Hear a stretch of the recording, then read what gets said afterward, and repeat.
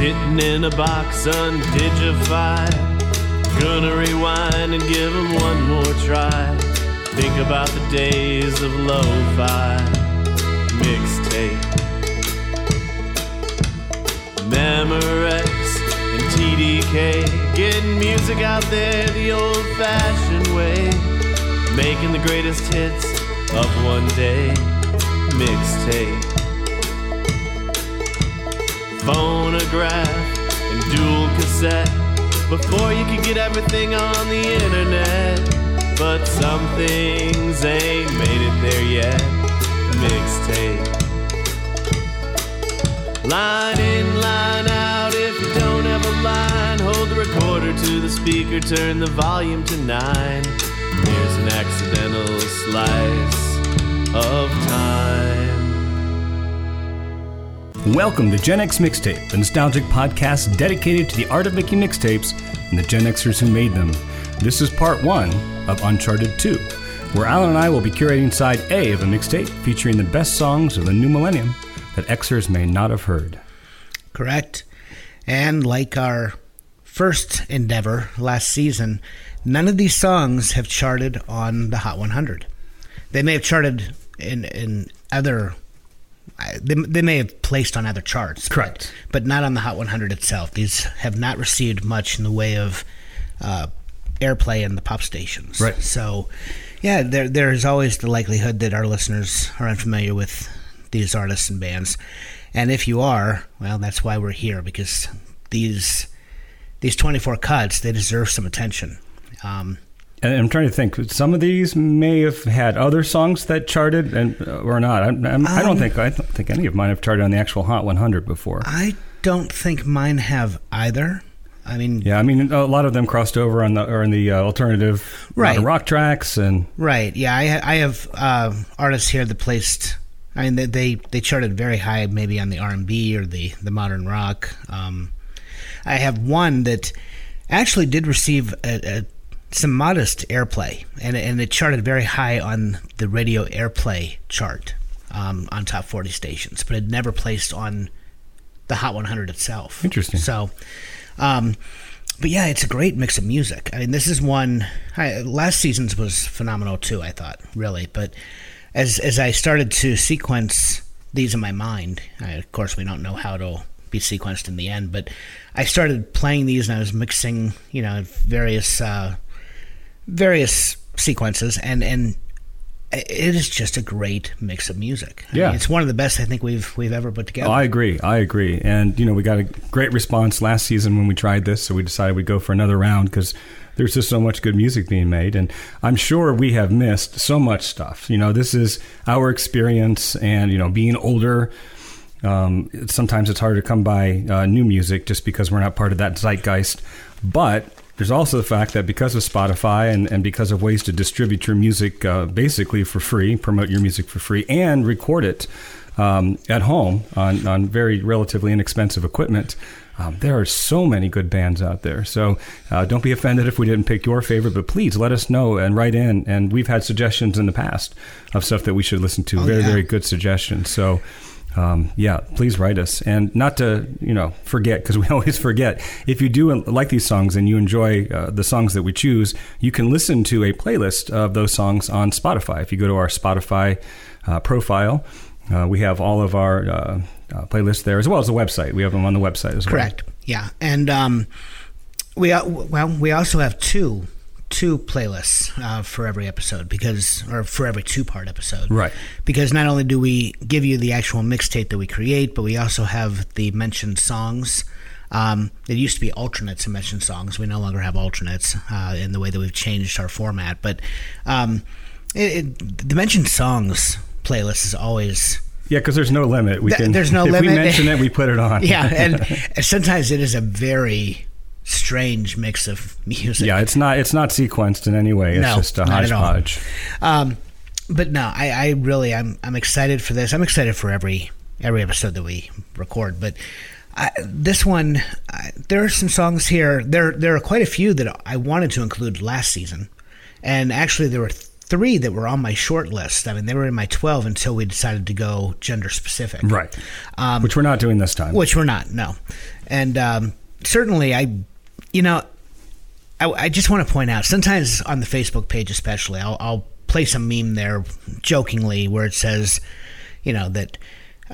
it's 2022 and I'm still listening to music from the 70s, the 80s, the 90s. Sure. And, which we all still are. Well, we are, absolutely. But, there are those memes that say that, music today is just, there's nothing good being released, and it is so not true. Maybe commercially, and I wouldn't say good, obviously. If it's charting, people enjoy it. There's nothing wrong with that. Yeah. But like we said at the beginning, if you're a Gen Xer and you like that music growing up in the 70s, 80s, and 90s, then chances are you'll like these newer bands that we're going to present today. Right, because a number of them, actually all of them, in some context, feel like they could be Gen X music. Oh, yeah, completely. All of them. And it's just a lot of fun. I'm hoping that we do a Uncharted 3 next season, because I love the opportunity to introduce people to what I'm listening to, artist bands that they would otherwise not know. So, well, let's get started then. All right. Your first pick. Okay. I begin this mixtape with Toronto native Lindy Ortega. Now, she's had a 20-year career that has been spent on the peripheral edge of the country industry. She is a country artist, but she is not a conventional country artist by any means. She is actually Canadian with Irish-Mexican blood, and really a sartorial style that's more Stevie Nicks than Loretta Lynn. Rather than small towns, she sings about big cities, especially on my first pick for today's mixtape, which is the standout Rundown Neighborhood, which finds a sturdy friendship taking shape in the sort of neighborhood where people drive through without stopping at red lights.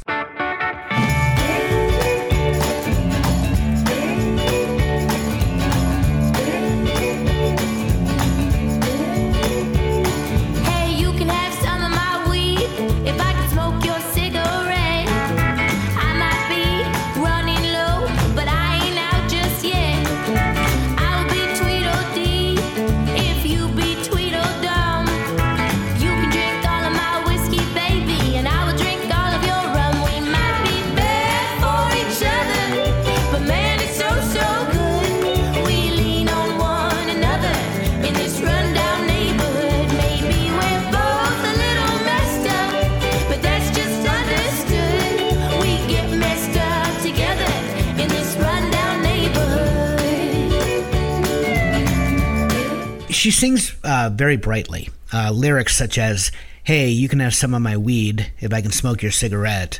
I might be running low, but I ain't out just yet." I mean, this is a friendship built on all of the wrong reasons, but it makes for just pure fun when listening to the song.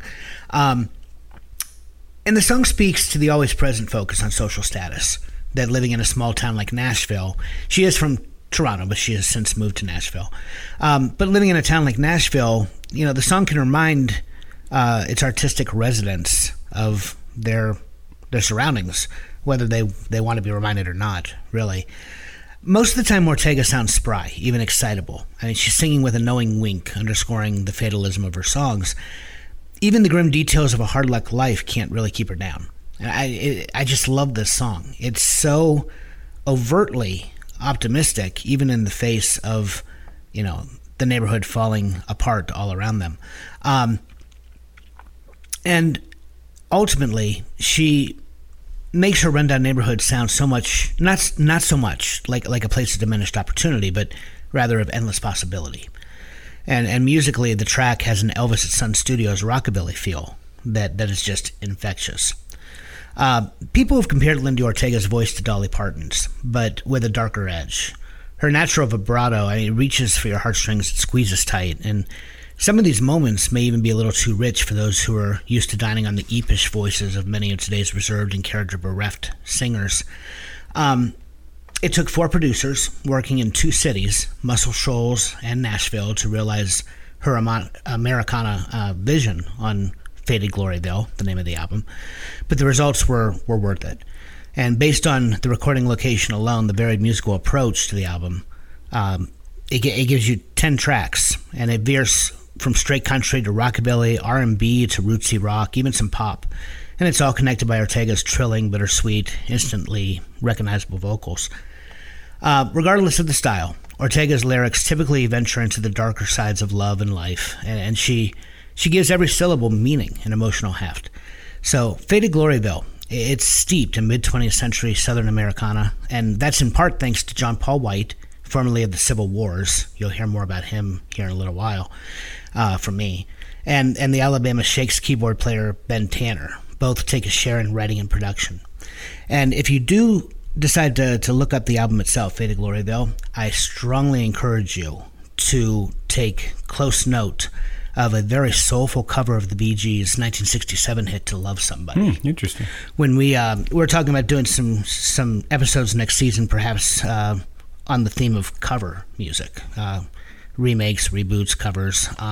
If we do, then her version of "To Love Somebody" is definitely going to make my list. So there you go. Yeah, Andy Ortega's number one. Yeah, I really enjoyed this song, and I didn't really see it as much as country as, like you had mentioned, Americana, right, or old country.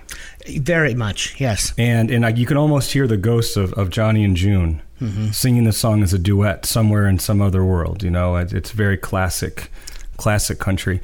And I think that, this isn't a road trips episode, but I think this is also a tailor-made road trip song. This is the kind you put on and you can just go down the highway as fast as you can without getting pulled over, and just really dig this one. Yeah, no, I can totally see that. Yeah, I discovered her again. It was Spotify. Spotify's algorithm threw her at me one day, and it was "To Love Somebody." Actually, it was the Bee Gees cover that they gave me, and then I ventured to the album, and I've been a fan ever since. I've been going strong now for a couple of years listening to her, and she is just album after album. Every release is just phenomenal. Yeah. So, well, I'm a new fan, so thank you for that. All right, so my first pick.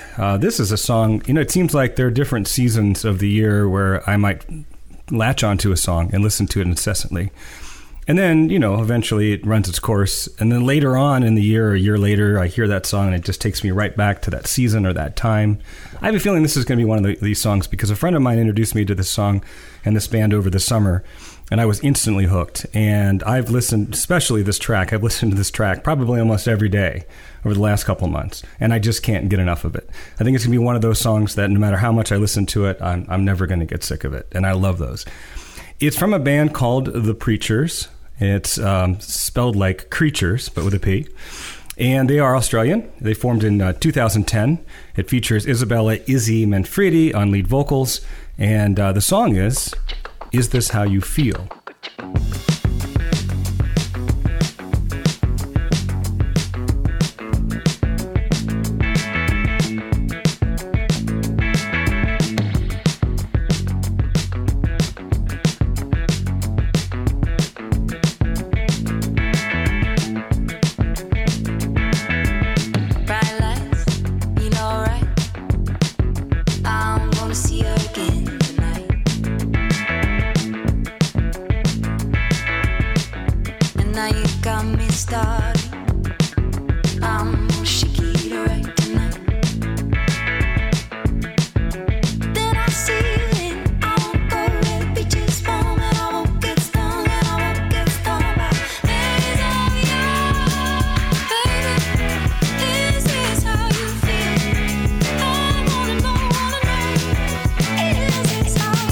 Now, what's really interesting about this song was the band had been around, but they finally broke through when this song was entered in and won the most prestigious songwriting contest in Australia. I didn't know there was a prestigious songwriting contest in Australia. Neither did I. I don't know that we really have that in America other than the Pulitzer, but that's right. Not songwriting. I mean, there was a reality show similar to American Idol where songwriters brought, but I think it only lasted like one season.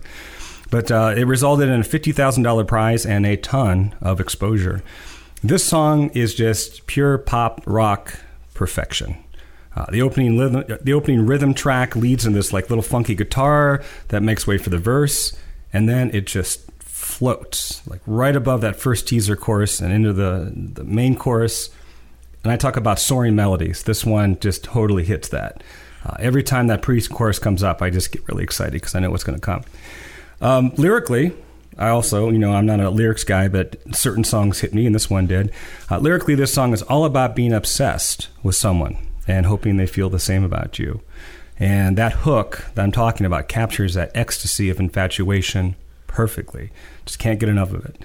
The band has 2 records so far. I have yet to delve into their back catalog, but I always like it when there isn't a lot to delve back. Sometimes it's daunting when you discover an artist and they have 15 records.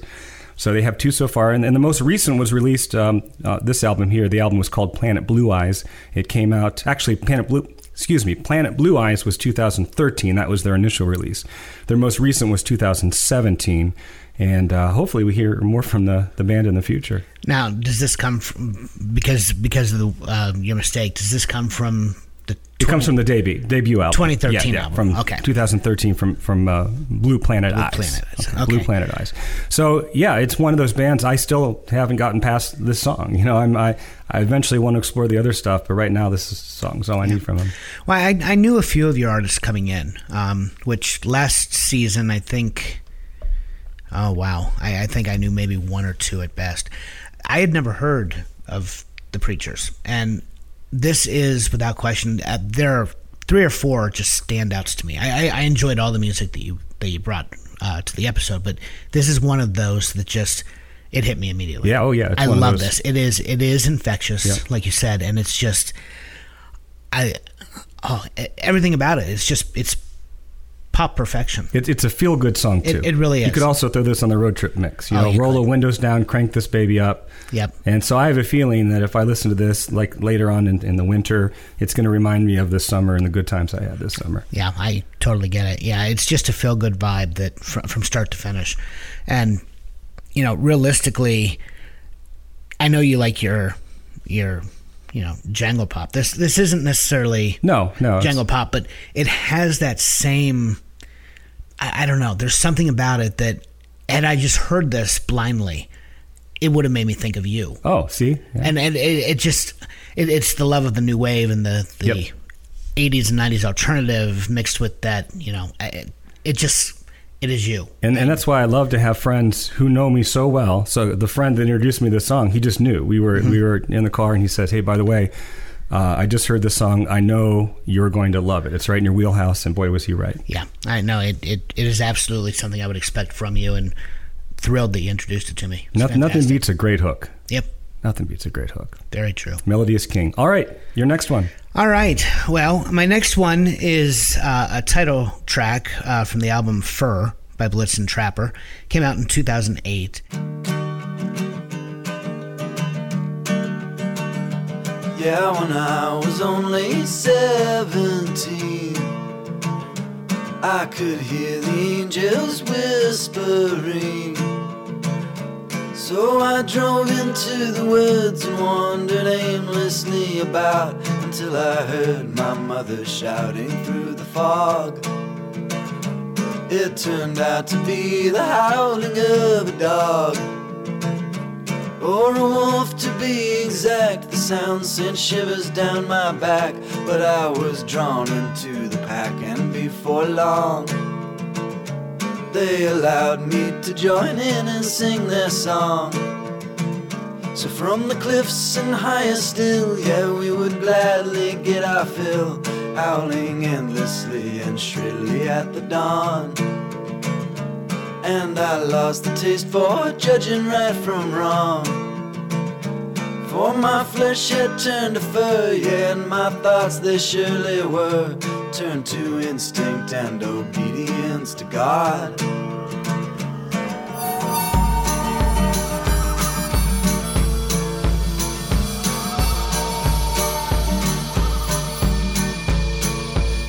Now, Blitzen Trapper, I didn't know a whole lot about them at first, initially, but I knew just this song, frankly. Their breakthrough album, which was Wild Mountain Nation, it caught fire because I started reading the reviews, Pitchfork, Consequence of Sound, all Stereo Gum. It caught fire, I think, in part because of its eclecticism. The band really just has this try anything once spirit. They're from Portland, Oregon. It's a sextet, and they have on their debut hodgepodge of material. They take twangy Deadhead jams, loose do-it-yourself pavement sprawl, muscular Leonard Skinner riffs. There is anachronistic synthesizer bursts and a lot of scruffy melodies that remind me a lot of like 60s Legends, the band. Right. Yeah. And they put it all into just this collection that's I found really thrilling. I mean, it was like a stylistic alchemy of just anything that they could set their minds to. It's so hard to describe music. It really is. Yeah, I'm trying my best right now, and it's really not easy. I don't know why we attempt to. We should just play the songs and get out of the way. But what made their first album so intriguing to me also made it kind of infuriating because there was no cohesion to it. It was a gripping mishmash, but it just really it proved that they had an obsession with the sounds of the 70s and a gift for ramshackle melodies, but it did not create a cohesive whole. Well, the album that this comes from, Fur, again, this is the title track that I've chosen. Here they settle down, they narrow their scope, and they sharpen their focus, and they manage to create something that's even better than that debut. It is an imaginative, heartfelt collection, more intimate than the predecessor, and it revels less in boundless stylistic freedom and more in the creativity afforded by structure. These guys, they are phenomenal. And, if you are a Dylan fan, here's what I'll say about Blitzen Trapper. If you are a fan of Dylan, you're going to love Fur. They really, they offer some of the most convincing Dylan vocals since 2000. And really, they pay tribute to him, I think, best on the track that I've chosen. It's a song that easily I could see Dylan performing before he went electric at Newport. Well, I was going to ask you if they're all Dylan-esque, and you said the first album especially not. Yeah. Because that's the first thing I heard in the song. I'm like, oh, so these guys are in love with Dylan, so therefore I love them. Yeah. No, this album, very much so. Yeah. Their earlier work, not so much. I mean, there were hints of it, but like I said, they just pull from everywhere. That reminds me, I was watching a Kiss documentary, and their first album, they were Wicked Lester before they were Kiss. And they went into the studio. How did I never know that? Yeah, Wicked Lester. And okay. There was Gene and Paul and a couple other guys. It wasn't Ace and Peter at the time. And they kind of got lucky and got some studio time in Electric Lady Studios, and they recorded this record. And they didn't like the fact that every single song sounded completely different. Now, you do want a little bit of variety, but they felt there was no identity in the songs. One they said had flutes on it, like Jethro Tull, and one of it was like a slow bat.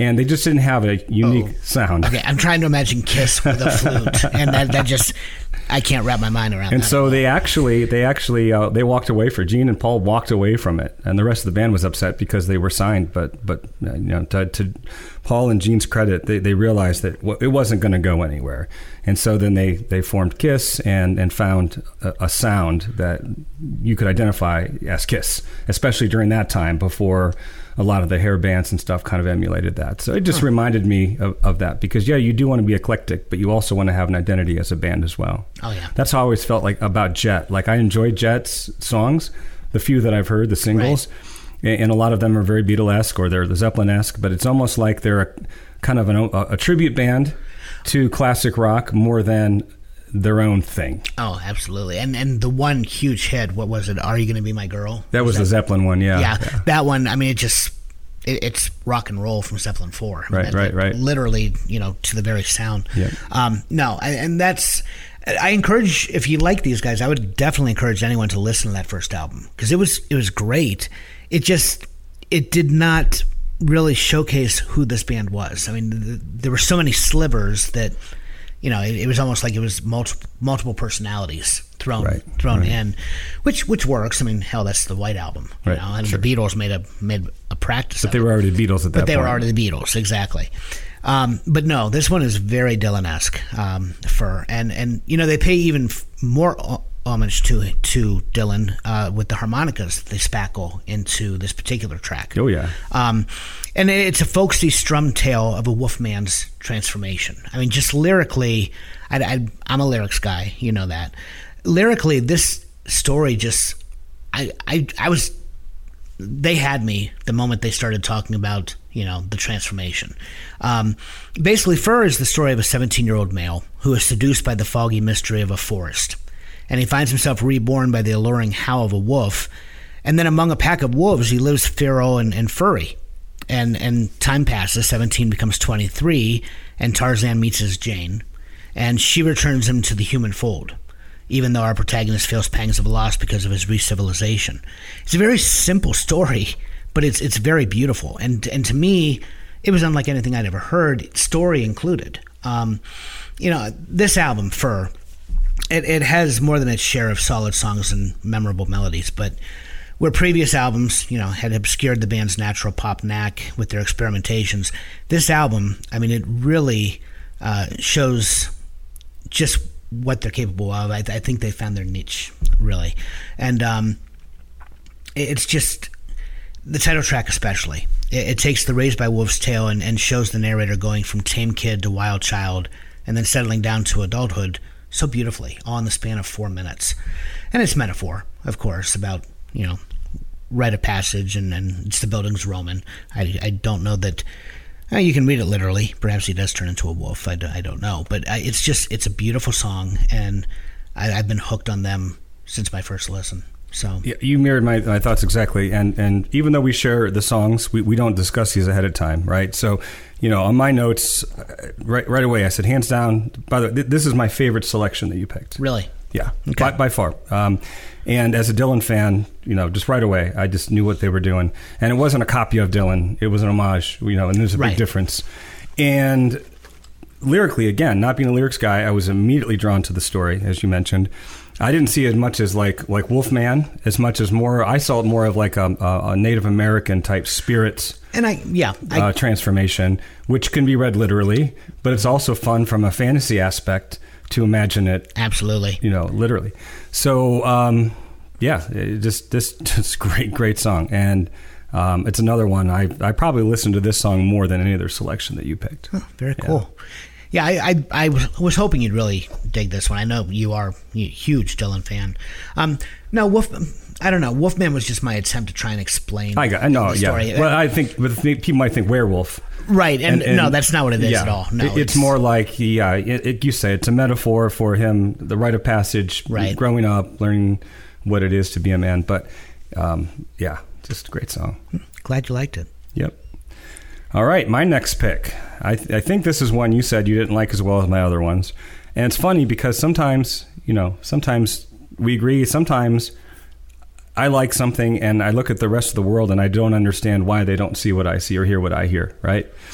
And, I know some of the music I listen to is a little bit, off the beaten path, like Sufjan Stevens, right? I would never blame anybody if they said, wow, this is just, not for me or a little too complicated or obscure. That's fine. I get that. I don't understand why this wasn't a number one song on the pop charts. To me, this is so catchy. It's danceable. It's got a great positive message about, being who you are. And I'm talking about Feel the Way I Want by Caroline Rose.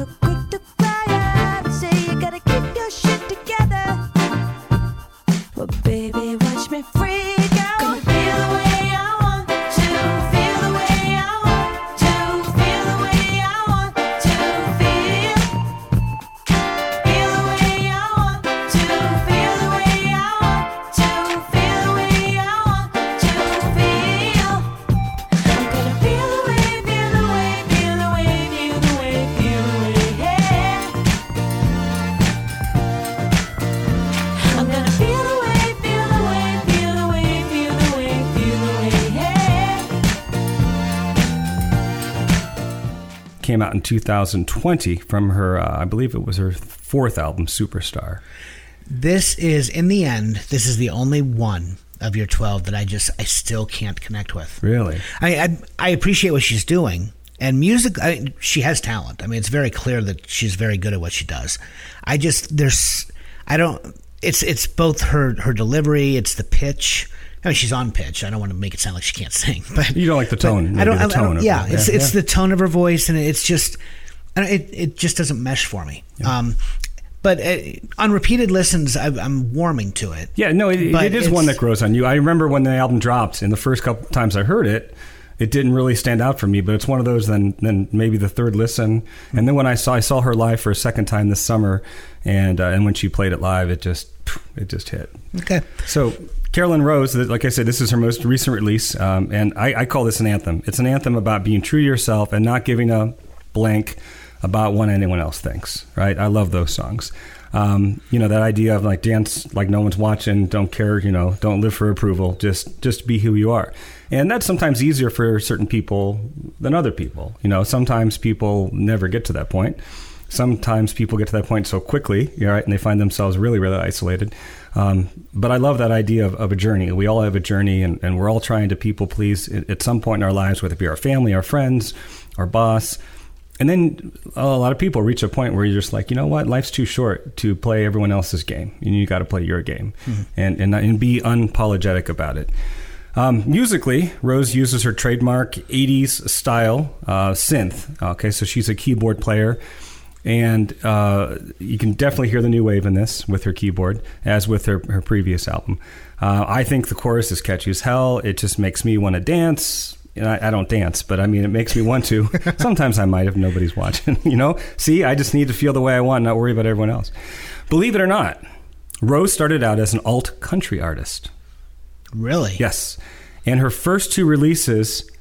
I can't think of an artist. I cannot think of an artist that did a complete 180 as much as Carolyn Rose did. If you go back and listen to her first 3 records, it is very, very, very alt country, even somewhat twangy in her vocals. All guitars, no keyboards, no trace of anything 80s. I mean, it's alt country, so there is a feeling of that alternative influence, but not a lot. And so when she came out with her 3rd album, which was Loner, which was the one that Pitchfork really embraced and gave really good reviews. That's actually how I heard about her first. Loner came out in 2018, and all of a sudden now we have 80s synth and these pop melodies and just a completely 180. So sometime you should go back. You might like her better as an alt country artist. I don't know. I'm not a big country fan, but alt country. Well, alt country. It's Americana. It's different. Right. And I wonder if she was kind of pigeonholed into that. She was very young when she started, and you know how that goes sometimes. Somebody discovers your talent, and they try to put you in a spot and say, okay, you're going to be this kind of artist, and we're going to support you, and that's great, because that's how you can break in sometimes. But I feel like after she kind of broke into the scene and then had enough power and influence over her own material to just put her foot down and say, no, this is the kind of music that I want to make. Huh. And she's great on stage. A very intimate show. I saw her once in Nelsonville, and I saw her actually this summer up in Cleveland at the Beachland Ballroom. And, just the band is great. All of them are just having fun on stage. No one's taking anything too seriously. They're just putting out, I think, great music. Check out the video if you get a chance. It was filmed entirely on an iPhone. And it kind of chronicles an 11-day trip that she takes from Hollywood, California to Hollywood, Florida. Interesting. So talk about a road trip. So yeah, she basically took this road trip, and then just whoever was with her took clips of her, in different parts of the country, dancing and feeling the way that she wants to feel. I suppose that's somewhat of a metaphor too of the journey. Although she's taken a journey from California back east, right? Most of the time, go west, young man. But right. It's kind of a reverse journey. Rose made her national television debut on Seth Meyers in 2020 with this song, right before COVID jumped off. And I can't help but think that maybe having to postpone her tour for 2 years, because I had tickets for that, and that's the one I saw this summer. So after 2-3 years, I finally got to see her again. I think that killed a lot of her momentum. I really think had COVID not hit and, if it was well received on Seth Meyers, she would have gotten more national attention, and who knows, this song could have been a hit. But and she even mentioned that at the show. It's just like the worst timing possible. She finally comes up with this relatively commercial record, and it just, her fans, I think, enjoyed it very much. It just didn't grow her audience that much, at least as much as Loner did. But if you get a chance to see her live, even if maybe this song isn't your thing, you should check out some of her other stuff, especially Loner. That's a great album, top to bottom. Yeah, no, I will, definitely. COVID, I think any band in the last 4 years, any new band in the last 4 years, my heart breaks for them. Yep. Because COVID, it killed the momentum of, I would imagine, countless bands and artists. Well, that's what happened to our band. I mean, the band had been around before I joined them, but we were just getting our current lineup set. We had our set list down. We were practicing consistently. We had booked several gigs, played several gigs, and we're just kind of hitting a stride. And then COVID hit, and we haven't played live since. We're just now kind of getting back to writing some new material and hoping to get back out there. But it did change things. No, that is funny though. Because I only know the one song, of course, that you shared, but I can, as an alt country act, I can't. Well, we'll put something on the alternates list. Well, and many artists have. You always have the country artists that cross over, of course, right. And there have been a number of pop stars that have moved to country. I mean, I can think of everyone from Sheryl Crow to, Darius Rucker. I mean, Ray Charles flirted with country music as far back as the 50s, but to make a leap from alt country to such new wave sound, right? And there's it's not even an evolution. With Taylor Swift, you see an evolution, right? Yeah, no evolution here. Night and day from album 2 to 3. Yeah, that's really wild. Cool. All right, you're up. All right, my number 3. Speaking of alt country, I went with Barton Hollow by the Civil Wars.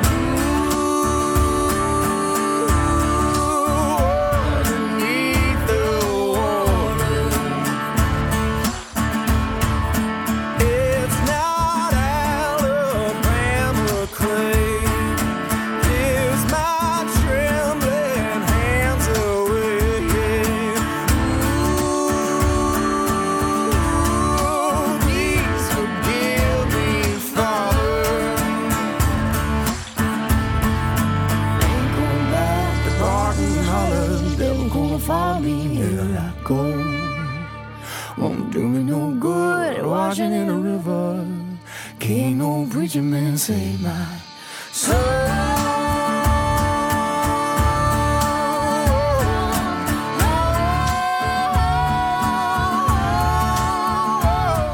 Like Fur, before this, Barton Hollow is the title cut from the album of the same name, came out in 2011.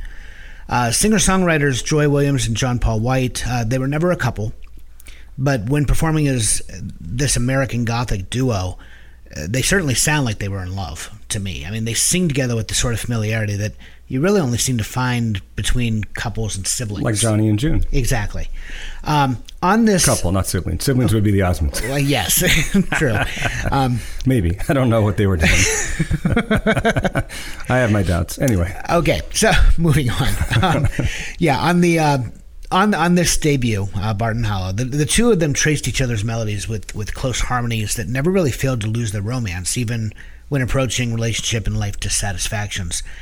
They have beautifully understated lyrics, layered over sparse instrumentation, and the two, I feel, best even Robert Plant and Alison Krauss's gorgeous duets. Mm-hmm. And I'm a huge fan of Plant and Krauss's collaboration, but I'll take the Civil Wars over their output any day. White and Williams' innate ability to escalate just the volumetric power of their playing and singing. I mean, it blows me away. It takes full control of the song's directions, creates a listening experience like no other. And, they have no problem transitioning from tempered introspections to fiery declarations, sometimes within the same track. And it's uncanny what they're able to do.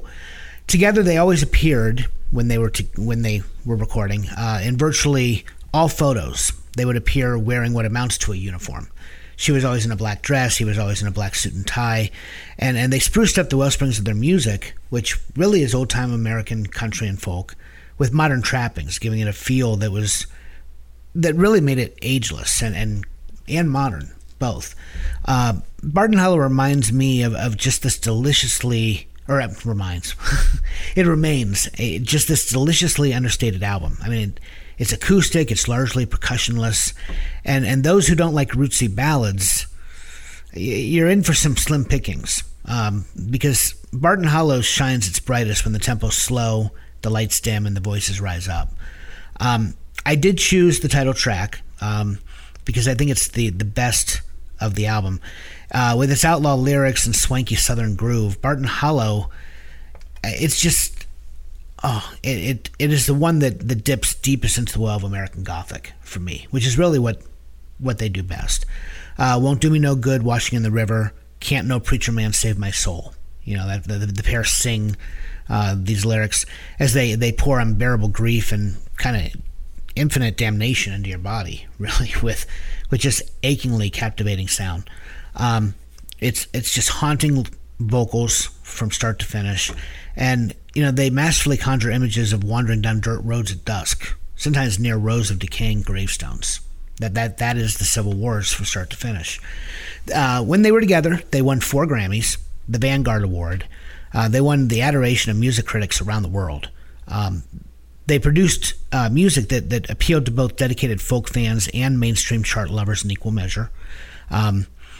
Just delicate duets, bluegrass string strumming, and the most genuinely emotive lyrics you'll hear on this mixtape, combined to produce an album of just rare and beautiful quality.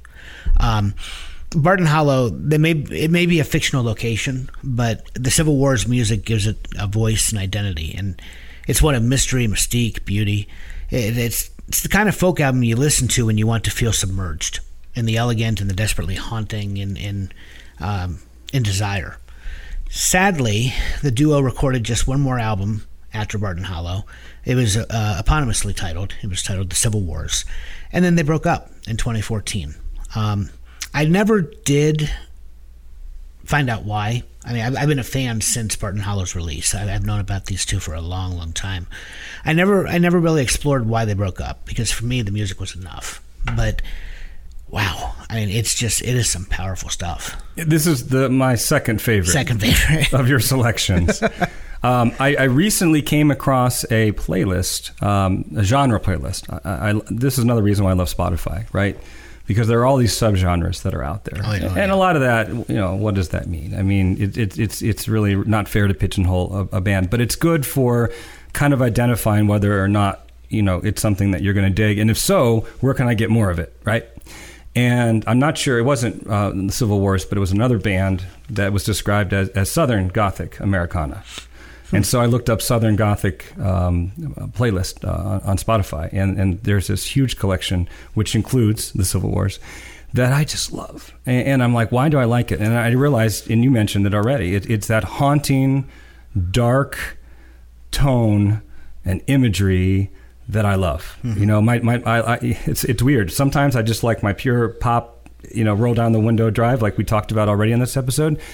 And boy, sometimes I like my music with a little bit of an edge, a little bit of danger, right. A little bit of you're not sure what's going to come around the next corner, and that's definitely this song, and definitely a lot of what you hear in that Southern Gothic folk subgenre.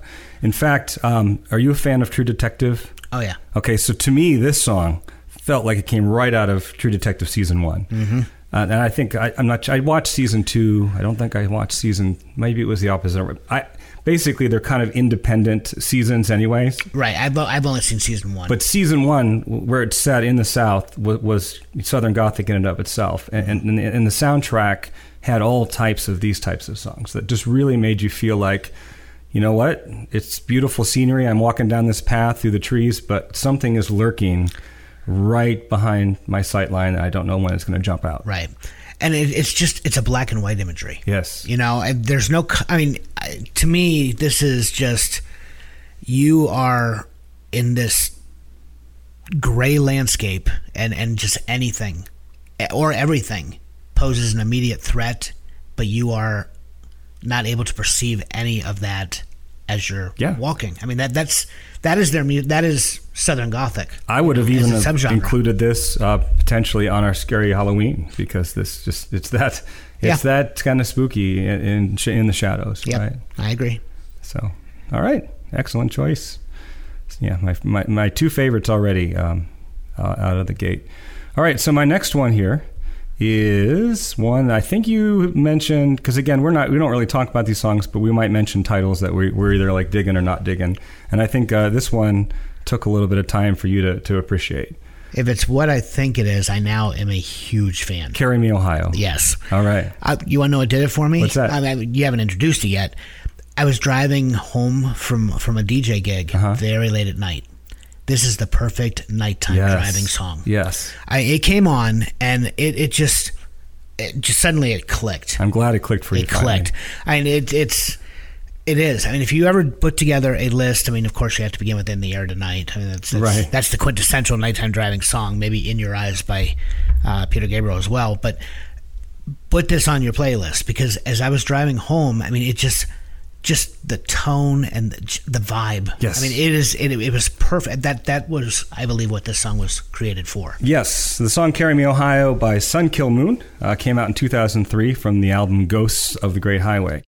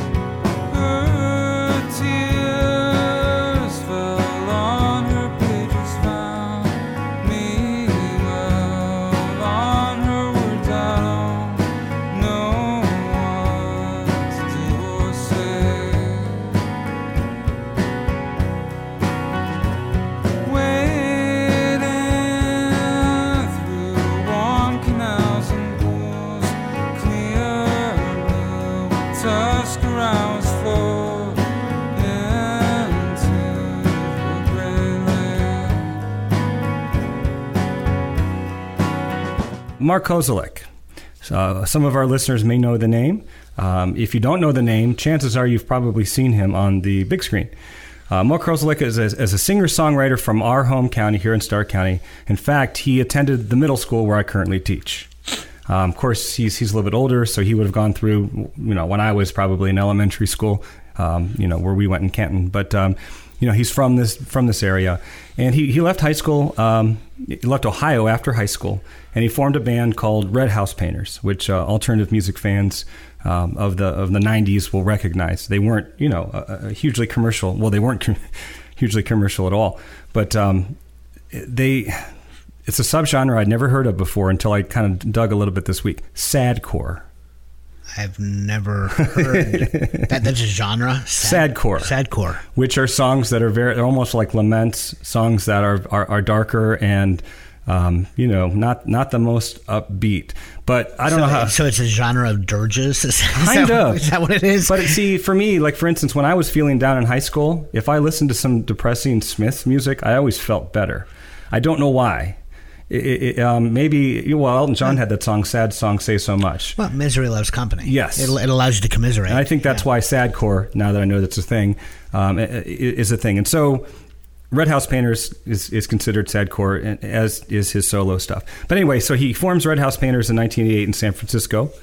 Most of his career, including his solo efforts, and his second band, which is Sun Kill Moon, which is basically just Mark Kozelek. He gets different not session musicians, but different members from different bands to play on his record. But it's basically just a solo project. But it all stays true to form to this subgenre. Although his music may seem like a major downer upon first listen, it often carries a sense of hope for better times ahead. And I think that's what saves it. And I mean, think about it. That's the blues, right? No. This isn't blues music, but that's the whole definition of the blues. Oh, absolutely. Is that, things are really bad, but we're all in this together, and there's hope of better times ahead. Yeah, blues music is happy music. Yes. People always mistake blues music for being sad. It's the farthest thing from it. It's meant to cheer you up. Now, the song would end up being a template for his 2014 critically acclaimed concept album, Benji. This was a Pitchfork darling from that year. It was on their best of list. It got all sorts of exposure. And this album is one of the greatest concept albums that I've listened to in the last 10 years. It chronicles his trip back to Ohio. So it's autobiographical. And in the very first song on Benji, he tells the story about how he wakes up and he sees all of these 330 area codes, which that's our area code, calling him. And he finds out that a cousin that he grew up with died tragically young. And he decides to, go back home and reunite with family and friends during this sad time. And he's a little bit nervous, right? That old adage, you can't go home again, right? Right. And he boards a plane. And then every song after that chronicles, one is the tragic death of this particular cousin. He has songs that are about coming of age. Some of them are a bit graphic, but they're really, really truthful. Like his first sexual experiences, his first band that he was in, songs about his mother, his father, different members of his family. And it really is a journey through this man's nostalgia, looking back at where he came from and having kind of felt like he turned his back on Ohio for all that time and realizing there was some value to where he came from. All right, that's a lot. So that's Benji. This song isn't from that album, but this song is kind of a template for that. Okay, this song, he personifies his home state as if it were a girl he walked away from many years ago and never truly appreciated. And like I said, you can never go home again. That whole idea that the place of your childhood is not the place of the present, and going back with all the nostalgia may be nothing more than rose-colored glasses. The place that molded you will always be special, even if that place has moved on, right? Have you ever gone back? Well, you lived in your home all the way through high school, and your parents continue to own it. But I remember going back to my neighborhood, like after college, and we moved from that neighborhood when I was in middle school, or at the beginning of high school. Even today, if I ever drive past there, it's so much smaller than I remember, right? Because as a kid, you just have this... Oh, yeah. It's this epic place. And you're like, really? That guy's house that I used to walk to that I felt was 3 miles is literally the next block over, And I remember when I turned 30, and that was the hardest birthday for me for whatever reason. And I actually went back to the neighborhood and just walked around in the snow. I don't know, just kind of taking stock of where I'd come from and where I was going. And so I think that relates a lot to this particular track. On a side note, because I mentioned that he was an actor, sort of, Cameron Crowe was a huge fan of Red House Painters. Huh. And he cast Kozelek as the bass player in the fictional band Stillwater in his 2000 film Almost Famous. And then Kozelek picked another band member to play the drummer, who is also from Massillon. So a little local connection there with Cameron Crowe and Almost Famous, which, if you haven't seen Almost Famous, is one of the greatest rock movies of all time. If you haven't seen Almost Famous, then shame on you. It's an autobiographic. It's a semi-autobiographical story of how Cameron Crowe, as a high school student, went on the road with Led Zeppelin to write for Rolling Stone magazine. And of course, it's a fictional band in this particular film. But Penny Lane, who has played she plays Kate Hudson. Plays a groupie, and it is just a story about coming of age. Yep. And so Kozelek fit. Between the two bands and his solo work, Kozelek has released 31 solo albums. 31. How old is he? He's probably about 10 years old. He's probably getting close to 60. Maybe not. Maybe 55, 56. So still, that's I'd say he's probably 55, 56, because like I said, he came through high school in the probably the early 80s when we were still in elementary school. And that's Springsteen level. Yeah. Well, like I said at the top of this episode, output. You live in a day and age where you don't need a record company anymore. True. And so after Red House Painters, he just started recording stuff on his own. I'm sure most of the stuff he records independently and produces independently. And it is not the kind of music, like if I ever do listen to Benji, it's not one of those like, oh yes, I can't wait to listen to it. But there's something to it. It fills you up in a way. It's the sadcore thing, right? Because who can't identify with looking back at your childhood? And in this particular instance, it's a literal going back to his childhood and then realizing who you are today. Yeah. And do you know why it's called Benji? Because I don't know why I named the album this, but there's a reference in one of the songs about how I think his mom or dad took him to see, maybe it was grandmother took him to see the movie Benji. Okay. Yeah, which was big when we were young. Benji. Not too long ago, I kid you not, I don't even remember what streaming service it was, but I was just flipping through. It was one of those nights that I just was not in the mood for anything, but I knew I wanted to watch something. And I found Oh Heavenly Dog. Oh, yeah. Do you remember that one? Jane do. Seymour. It was Chevy Chase. Chevy Chase ends up in the... He basically is reincarnated as Benji, the dog. And it brought back just this flood of... I loved Benji as a kid. In fact, that's... My younger son, Ben, my wife absolutely forbade me to ever call him Benji, because she always was very quick to point out it is a dog's name. You kept saying Benji, and I'm like... Yeah. As a Gen Xer, immediately just comes to mind. And I remember listening, a friend of mine recommended this, and especially because of the local connection. And so he name drops. Really, he's almost not quite... He's so kind of lo-fi. It's almost stream of consciousness. It's a guitar and occasionally some percussion and bass, but he's just telling his story. It's like an autobiography. And so he names things like restaurants we've been to and streets where we've hung out and Belden Village Mall, which is a staple in Stark County. So when you listen to these songs, we have the added benefit of also being from here. Right. And it really, really, really makes it personal. Yeah, no, I'm definitely going to have to give it a listen. Yep. Just give yourself time, though, to listen to all of it. Benji's not one just to listen to a track or two. You really have to sit down, put on headphones, devote 45 minutes, and take it all in. Yeah, no, I definitely... And make sure you're in a semi-good mood, because otherwise you might be suicidal when you're... Because I introduced him to a friend... Well, I made a mistake of introducing to a friend who has similar music tastes. I didn't know it at the time, but he was kind of feeling down about some stuff. And he wrote back, he's like... Oh, why did you send that to me? I feel like driving off a cliff. That's not what I meant to do. Ouch. But I think if you are in a good state of mind, you see the hopefulness beyond the tragedy. Yeah. Now, like I said, this one, it did not connect with me at all for probably the first dozen times I listened to it. By the time you and I had talked about it, I had begun to warm to it a bit. But then it was about week and a half, 2 weeks after you and I talked about it, that I was driving home. It was a Saturday night. I was driving home from DJing, and I was listening, to your list, just trying once more to get a feel for everything. And it was just the perfect time, and it was the perfect occasion, just driving in my car late at night. And it just, I would put this between Night Swimming and Dreamweaver.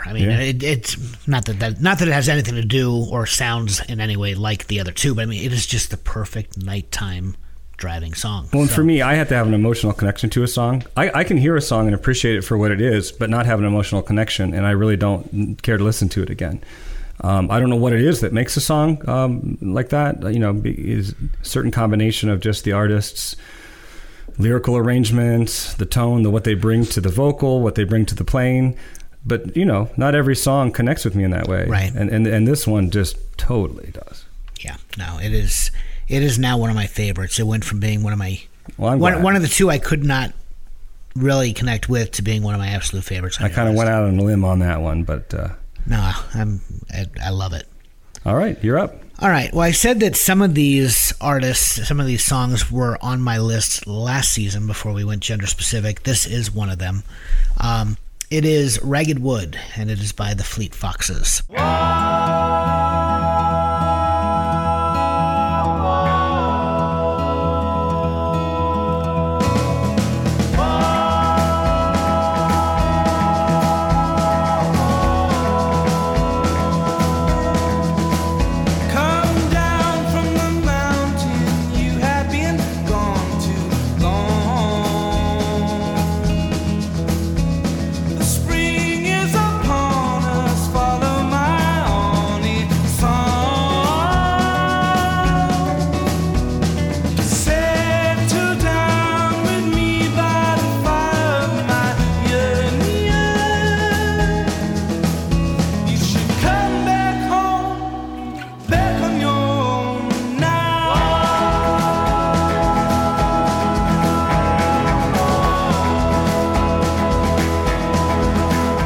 Been a Fleet Foxes fan for, well, really since their debut. I've always loved the Fleet Foxes.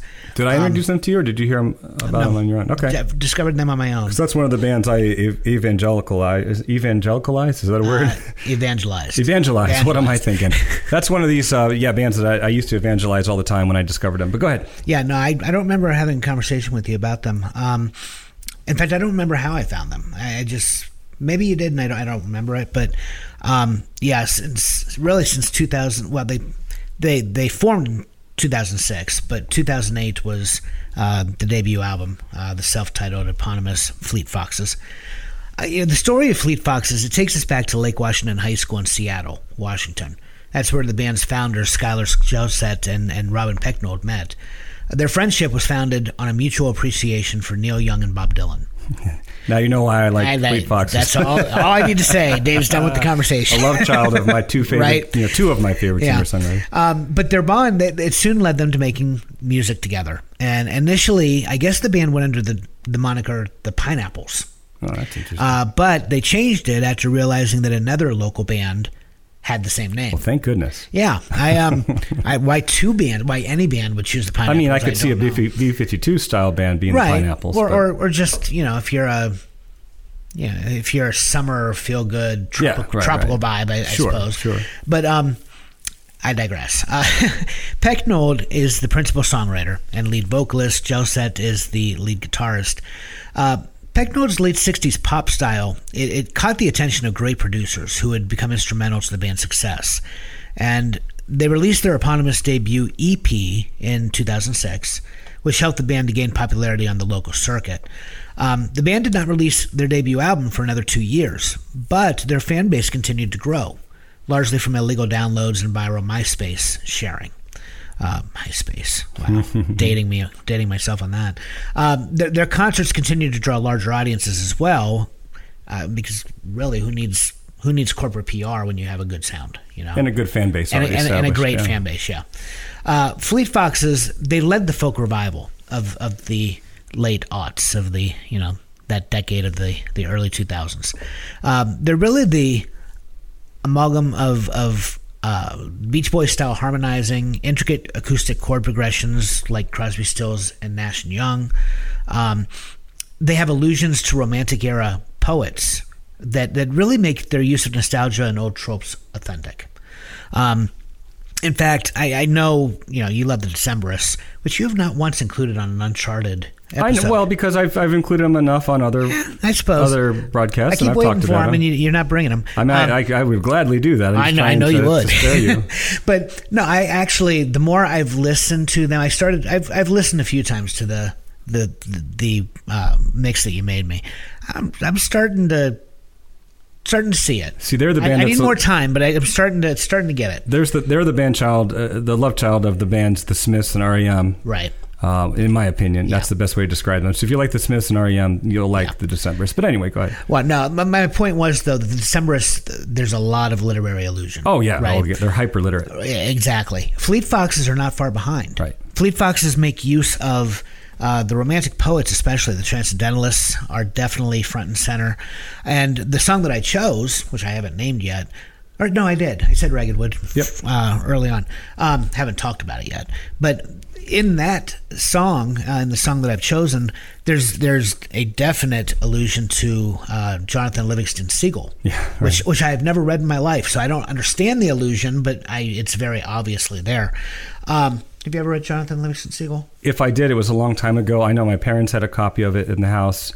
I remember it was kind of spoofed on the Brady Bunch movie because that's what Mike was reading in bed, right, in their separate beds. Yeah, I know nothing about the story. I never read it. My wife had to read it in high school and did not because she said she thought it was the stupidest book she'd ever picked up. And she loves literature, so it's not like she's not a reader. Wait, they didn't have separate. They had a single bed, didn't they, in Brady Bunch? Because that was a big. Yeah, that was like a big step. Yeah, right. Yeah, no, they slept together. Yeah, they slept together. Anyway. The Fleet Foxes, they may have a firm grasp on rock and folk history, but they never played to their record collection, which is what I love so much. Rather than revive a particular scene or recreate a lost sound, the Seattle Quintet, they really cherry-pick their ideas from a broad spectrum of styles. They pull from Appalachian folk, classic rock, AM country, definitely the SoCal pop, to create a personal synthesis of the music of their peers, their parents, and even their grandparents. And they really are timeless in that way. It's just a harmony-drenched folk song, always, to be far more abundant than the genre's traditional struck stylings.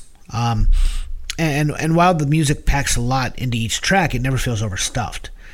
Their albums are intricate pieces of cinematic quality compositions, really. And Pecknold creates orchestral-sized sounds that utilize harmony, reverb, acoustic guitar, bass, drums to achieve just this grand sound. And they even had, at one time, Joshua Tillman, better known as Father John Misty. Who will make an appearance later today. Right. He was actually drummer. He toured with them and appeared on some tracks. Right. Their 2011 album, Helplessness Blues, he was a member of the band. For today's mixtape, though, I chose the third song from the Fleet Foxes debut album. It's titled Ragged Wood. I think the conventional pick, what most people would expect me to pick, would be White Winter Hymnal. But I went with Ragged Wood. The song structure, this one is just, it wins for me. Definitely, of all the tracks in the album, this is my favorite. It's more jazz-like than traditional pop. It opens with full-throated harmonies, plucking arpeggios, and a rhythmic snare that just brings energy. And that energy carries them through the first two verses until releasing the tension for the third. It then shifts into a bridge with reverbed vocal harmonies sounding almost a cappella. It's over a light finger-picking guitar. And then after that, the song transitions from an all-acoustic arrangement to a section led by electric guitar. And it really, this in turn, it transitions then to the last section of the song. It builds the energy to a crescendo with crashing cymbals, harmonizing vocals, and just this repetitive electric riff. It really is two songs in one. Ragged Wood is two songs in one that are neatly, brought together through that a cappella bridge. It's just, to me, it's just the most lively sounding song on the album. The alternating vocal harmonies and shuffling shaker and tambourine rhythm effectively translate classic rock via folk elements in ways that no other band has done before. Fleet Foxes, they came out about the same time as Mumford & Sons. And Mumford & Sons, they had, a few very successful hits on the Hot 100. They charted. Right. Why the Fleet Foxes did not, I have no idea. I think it's because Mumford & Sons was just a little more commercial. Fleet Foxes to me still requires a little bit of discipline in listening, because you're right, it doesn't have that sweeping, pop mentality to it. Right. There's a lot going on, and it's one of those bands where the longer you stay with it, the more you find, right? It's a journey. I remember, and I'm glad you said Beach Boys, because I forget where I discovered Fleet Foxes, but I put in the debut album, and Sun It Rises is the first track, and that is just all Brian Wilson harmony. Oh. And I'm like, oh my gosh, it's the Beach Boys, they're back. And then it went into, then I saw the Dylan, then I saw the Neil Young, and yeah, and my wife has a somewhat condescending term for music like this. She calls it, it's good background music, where I just want to... Fleet Foxes are not background music. But I think what she means by that is it's not the kind of song that you could easily pick up, like The Preachers, where you hear it right away and you're like, oh yeah, this is great. It's one of those that, you just need to be patient. It's one of those that you need to listen to, pay attention to. It's somewhat, how do I say this, like intellectually, it asks something of you. Musically, it asks something of you, but there's a certain vibe there. And one of my favorite, hands down, one of my favorite bands of the new millennium. No, they're fantastic. And, Ragged Wood, that finale, it is so rousing. There's as much Fleetwood Mac as there is Simon and Garfunkel there at the end. Yep. It's just, the more I listen to Fleet Foxes, the more I love them, and that has not gone away. And this is another album you want to listen to top to bottom. Oh, you do. Absolutely, you do. Yeah. Yeah, awesome. Yeah, I would have, they were on my short list, and you picked them, so I didn't have to. One of those. All right, so my next one is... a band that I don't know other than this song. A friend recommended it to me on a road trip, and we were just kind of taking turns with the, as my daughter calls, the aux, right? So we were taking turns playing different songs and stuff, and this one just really stood out to me. It's Be Your Man by Da Mob Happy. This is my favorite. Yeah? Of all of your songs, this is just pure Beatles.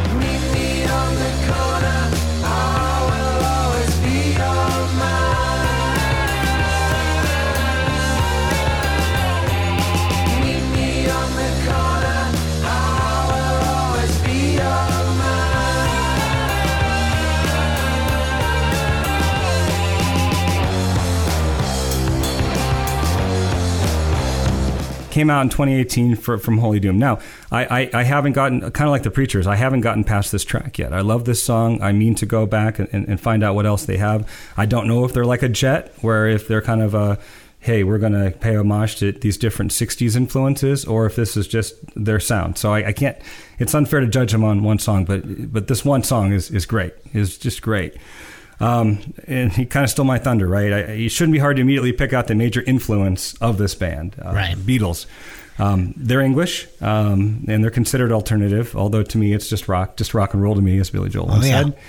But they channel the Beatles here. They don't copy the Beatles. They channel them in a fresh and modern sense that, it's just rock. It's just rock music. Absolutely. We're trying to subgenre everything. Although one critic defined them as sex grunge. Sex grunge, which is a subgenre I'd never heard of. Sex grunge. I'm learning all kinds of subgenres today. But it isn't really a bad way to describe them. I mean, the guitars are gritty, the vocals are harmonic, the chorus has a hook, and there's a feast of wavering mans. You'll know what I mean when you hear the song. Right. What does it mean lyrically? You got me. I have no clue what it means lyrically. I suppose if I took more time to listen to it, I could come up with some theories, but the lines work so well in this song, even if I can't decipher what they're about. So far, the band has 2 released records, one in 2015 and then 2018. A lot of bands on this list haven't released anything in the last 5 or 6 years, right, which is a bit scary. Well, could be COVID. Yeah. Hopefully, they have a lot more in the tank to come, and I'm looking forward to kind of exploring their stuff. Yeah. No, you described their sound very well. I mean, it's just this very muddied. Yeah. It's more like Come Together Beatles. It's not Here Comes the Sun Beatles. Right. No. Yeah, Come Together is a good one. To me, on first listen, I heard Hey Bulldog. Yeah. Oh yeah. Yeah. It just like it's not Hey Bulldog. I don't want to make it sound like they're lifting anything from the Beatles. It's just that is the obvious influence. Sure. That's the song that I heard. Right. No, it's just I've listened to this one more than any other song that you included. It's kind of epic. List. It's just got a big feel to it. It just and it's just it's hard, but not too hard. Yeah, it's just this muddled, very shaggy beauty that just comes together. I mean, I don't know how else to describe it. It's just it's catchy as hell. All right, well, my number 5. Here we go.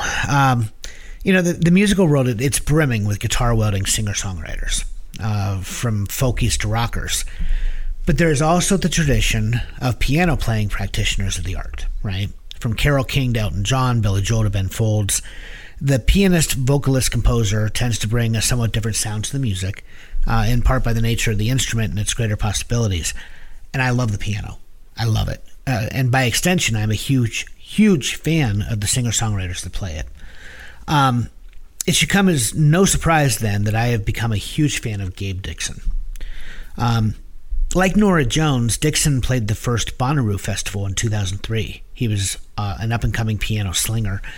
Jones went on to Grammys and megastardom, while Dixon was offered a slot in Paul McCartney's live band, which he courageously declined, actually.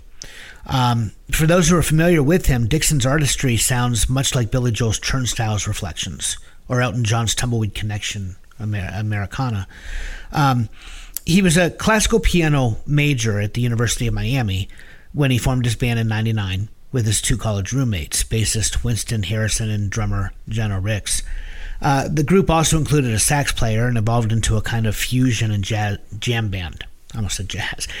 Fusion and jam band. No, but I will say that the rhythm in the song has a jazz percussion to it. Oh, it definitely does, yeah. The song isn't jazz, but the percussion is very jazz. Yes, very much. The group also, basically, they were based in Nashville, and he began to attract attention as a sideman. He started doing audio and studio work, I guess is the best way to say it, with Alison Krauss. He played keyboards on Paul McCartney's Driving Rain, as well as being a part of the high-profile post-September 11th concert for New York City. He performed with McCartney on stage. Dixon's band was signed to Warner Brothers Records, and they released a very good recording called On a Rolling Ball, but the band soon fell victim to changing management at the label, and they found that their tour support was pulled just as they were ready to go on the road.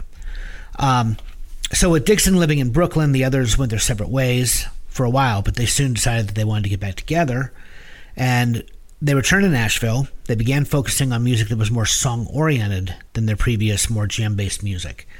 And Dixon, he cites influences that,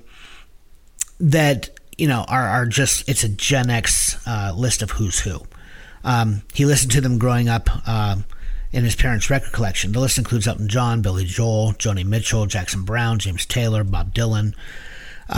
Dixon and his band, they took a cue from all these legendary artists, and they concentrated not only on the songwriting, but also on the arrangements and the musical colors. The song that I've picked, it's actually titled All Will Be Well.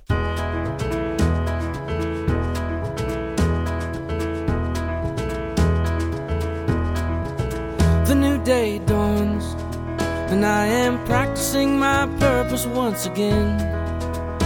It is fresh and it is fruitful if I win, but if I lose, ooh, I don't know. I'll be tired, but I will turn and I will go.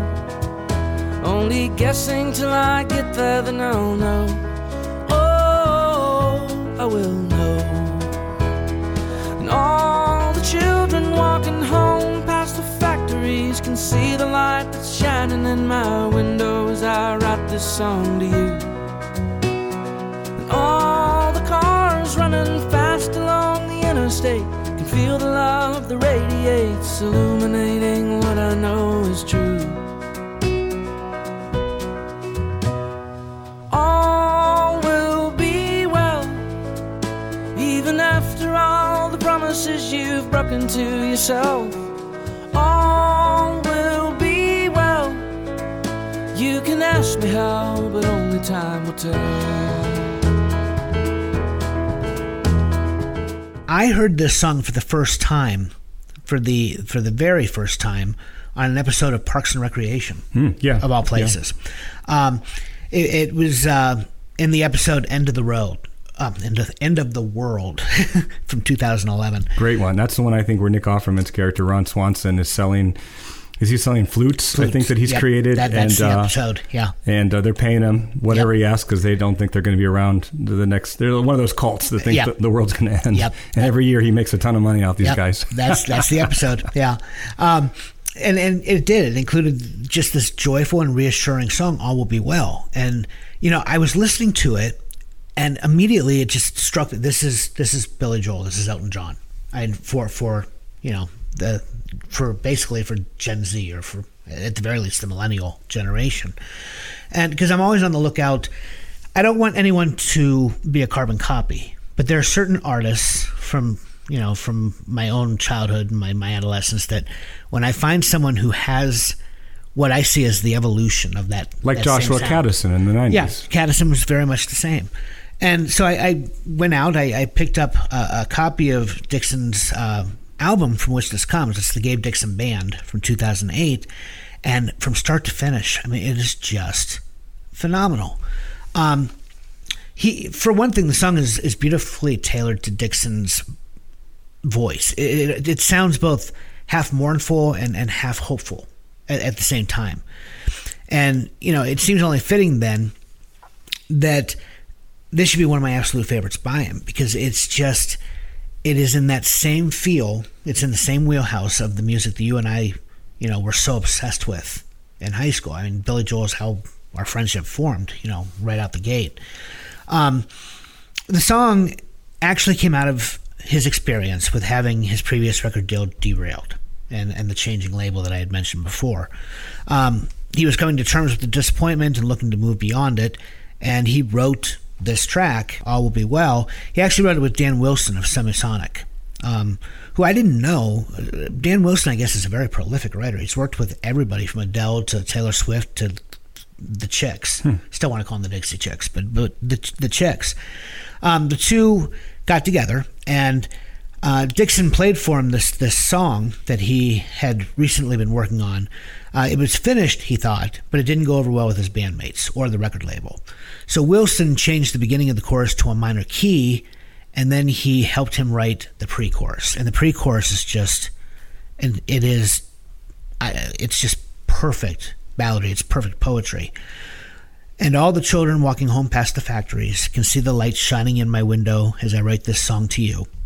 All the cars running fast along the interstate can feel that love that radiates, illuminating what I know is true." And it's just beautiful. After a few more tweaks, the new version was finished, and this time it earned the approval of the stakeholders, and this went on to become one of his most popular songs. For aspiring musicians, if you're wondering how to make a killer first impression, Gabe Dixon Band's self-titled debut should serve as the model, really. It's piano pop-driven fare, rooted in folk and classic rock. It's filled with thoughtful lyrics and robust grooves. It's a timeless collection, a natural fit for fans who do love vintage Elton John or Billy Joel. And it bridges the gap for those seeking a contemporary match in musicianship. Dixon, armed with dexterity and restraint on the keys, he's equally gifted with an array of range and expression in his vocals. And his hopeful melodies shine on, they really shine on his grand first-person narratives. To call this disc a debut, however, is a bit mislabeling. Gabe Dixon Band, as a jam band, they did put out 2 previous albums, but with little fanfare and certainly without this sound. So, yeah, soft piano-based pop music, right? It's often considered cocktail jazz for the unthinking masses, background noise for those otherwise engaged. I don't know. To me, there's a pop sensibility to this song. To me, it's very accessible. Oh, and I agree. That's where I was getting at. Yeah, I mean, pop piano-based, piano-based pop. I mean, it's not just wallpaper for social conversations, and I think a lot of people mistake it to be that. It's considered light fare that ranges from, the sophistication of Elton John to the schmaltzy stylings of Barry Manilow. right?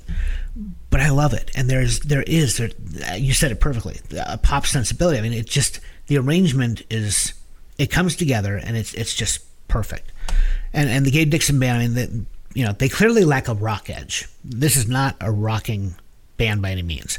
Their songs don't really break any ground in their lyrical subjects or viewpoints, but they're just so incredibly well written and so well executed, both in wordcraft, music, and arrangements. For me, that wholesome 70s piano pop, it just feels good on the ears, and it's... Feels like an old pair of jeans. It does, yeah. And this one, when you're talking about the jazz percussion, when I first heard this song, the percussion in it reminded me a lot of Traveling Prayer. Yeah, it has that same rhythmic pattern on the snare. And I call it a jazz percussion, but you're right. It also has kind of a railroad track. Right. Kind of, it's hard to explain. It could go either way depending on what it's supporting, right? So yeah, I mean, I can see the jazz influence that you're talking about, but yeah, to me, it was, I first heard it, I thought Traveling Prayer. Not that it's in any way a country rootsy. It's definitely song. A train-like rhythm, right? Yeah. So, were you familiar with Gabe Dixon? I'd never heard of him. Never heard of him? No. What'd you think of him? No, I could say it was like a well-worn pair of jeans. It just fit perfectly right from the onset. I'm like, oh yeah, I know exactly where this is going, and I love it. Mm-hmm. Yeah, it's probably one of my favorites of the 12. I love this guy, and I mean, he's not edgy like Ben Folds. I mean, it's just very no, but I did think Ben Folds when I heard it the first time. Did you? So I mean, there's something about it, something about the melody with the piano accompaniment. Mm-hmm. So it's not Ben Folds, right? But I did see I felt a little Ben in there. Okay, yeah. No, I was hoping you would like him. Yeah, definitely. I love this guy. I love his music. All right, my next pick here. I think I got 2 more left here in this episode. I'm going with a song called Myth by the band Beach House, which came out in 2012 from the album Bloom.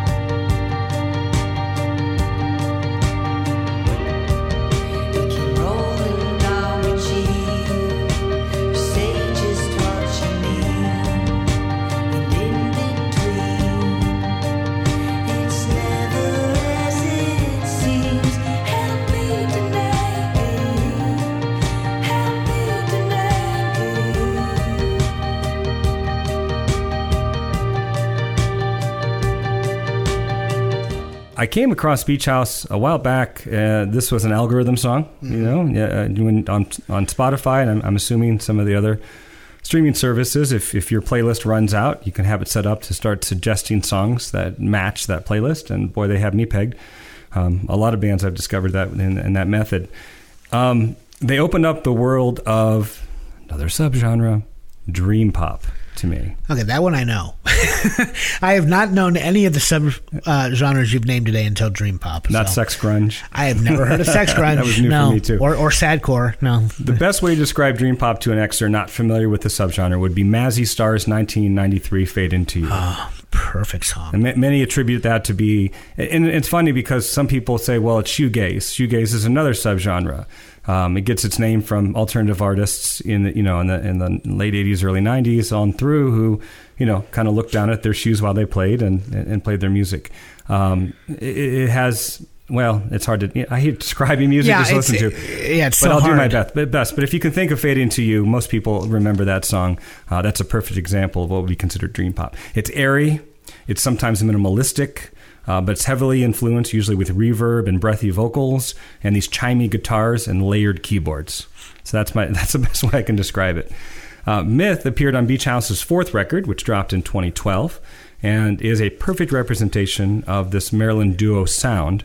Although their follow-up record in 2015 brought us Space Song, which is arguably their best-known single. Yeah. Alternative music fans of the last 15 years will know Space Song, and they'll probably know Myth too. But I will say Dreamhouse can be a somewhat acquired taste. It's not one of those that I just run out and recommend to anyone. Again, it would be a famous, my wife's great background music comment, because sometimes it appears to people to be very one note, to be very one-trick pony, because a lot of the songs are very, very similar in their structure and their style. But again, if you're patient, if you take time, if you start throwing it on your commute every morning or before bed each evening, you are going to discover a tapestry that's just kind of hidden under the surface, and it's a very, very exciting journey, in my opinion. Okay, I'm just going to interject here. You said that you, and I agree. We are not music critics, so describing music is it's the hardest part of what we do. Sure. But you just nailed it. Oh, did I? Oh, Talking wow. about it as a rich the tapestry, that was perfect. Oh. I can't think of a better way to describe Beach House. Well, thank you. So you I've listened to them enough this summer. Yeah, you did it very exceedingly well right there. So. And it was one of those bands that I've always liked. I wouldn't say I loved. I always liked and appreciated. And then they came to Cleveland this summer, and a buddy of mine who I actually introduced. It's funny, I introduced him to Beach House, and then he became a huge fan, much more than I was. And he said, "Hey, they're coming to town. Do you want to go see? They're up at the Agora." I'm like, "Sure, yeah, I like them." After seeing them live is when I became a fan. Okay. It was hypnotic. Sometimes, especially a standing room only, I'm getting older and I prefer a seat because I'm an old guy. Right. This was one of those, you walk down on the floor, there's no slam dancing or mosh pit, but everybody stood there still looking at the stage, caught up in the vibe for 2+ hours. It's awesome. They must have put on a hell of a show because I know you, and you can fall asleep standing up. And I did not fall asleep standing up. They are, which I did at a and Beach House is mellow as hell. So I'm thinking it's a wonder that you remained alert. And, yes, I mean it is very calming, and so you could see how somebody would be very relaxed listening to it. But there's just so much going on there, and they're very, even their stage presence is very cryptic, very low light, a lot of smoke. Shadows. You don't even really get a good sense of what the duo looks like because there's so much in the shadows when they play. So they're definitely a de-emphasis on them as personalities, and all the focus is on their music. Huh. And they actually had a harpsist open for them, which is funny because they always say the rule is you never want somebody with more energy to open for you. And it's like, okay, what's Beach House going to find? Right. They found a harpsist. A harp. Okay. Wow. Yeah, it was kind of good. That's actually funny. But if you get a chance, it's not one that you're going to pop in right away, I don't think, and say, oh, yeah. But if you give it some time, it's worth it. It really is. Spotify introduced them to me as well. I knew this one, and I don't dislike it. To me, it's very chill. Mm-hmm. This is the perfect song if you want to just veg. Yeah, and that's it's vibey. Yeah, exactly. Yeah. For me, that's what Beach House is. I wouldn't say I'm a fan, but your description now, I kind of want to see him live. I want to see. Yeah, no, it was how that pans out. But no, it's just some of the most relaxing music that you will find. Yeah. So, all right, good choice. Your last pick. All right. Well, I end this one with a banger. This is just an incredibly jubilant. Isn't a banger a British sausage? Maybe. I don't know.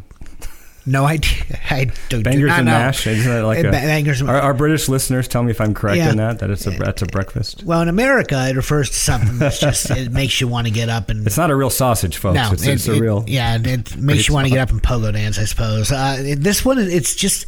Let me guess. Is it roller coaster? No, not roller coaster. Whoa. Then it's the other one, which would be Kiss Her You Fool. No. Those are the two I would have said. Really? All right, anyway. This one is Don't Lose Sight. Oh, yeah, okay. Yeah. This one is just, to me, it is just, it is just the most emotionally charged song on my list, I think. Are you kidding me? I'm getting sick of the industry. I've had enough of the make-believe.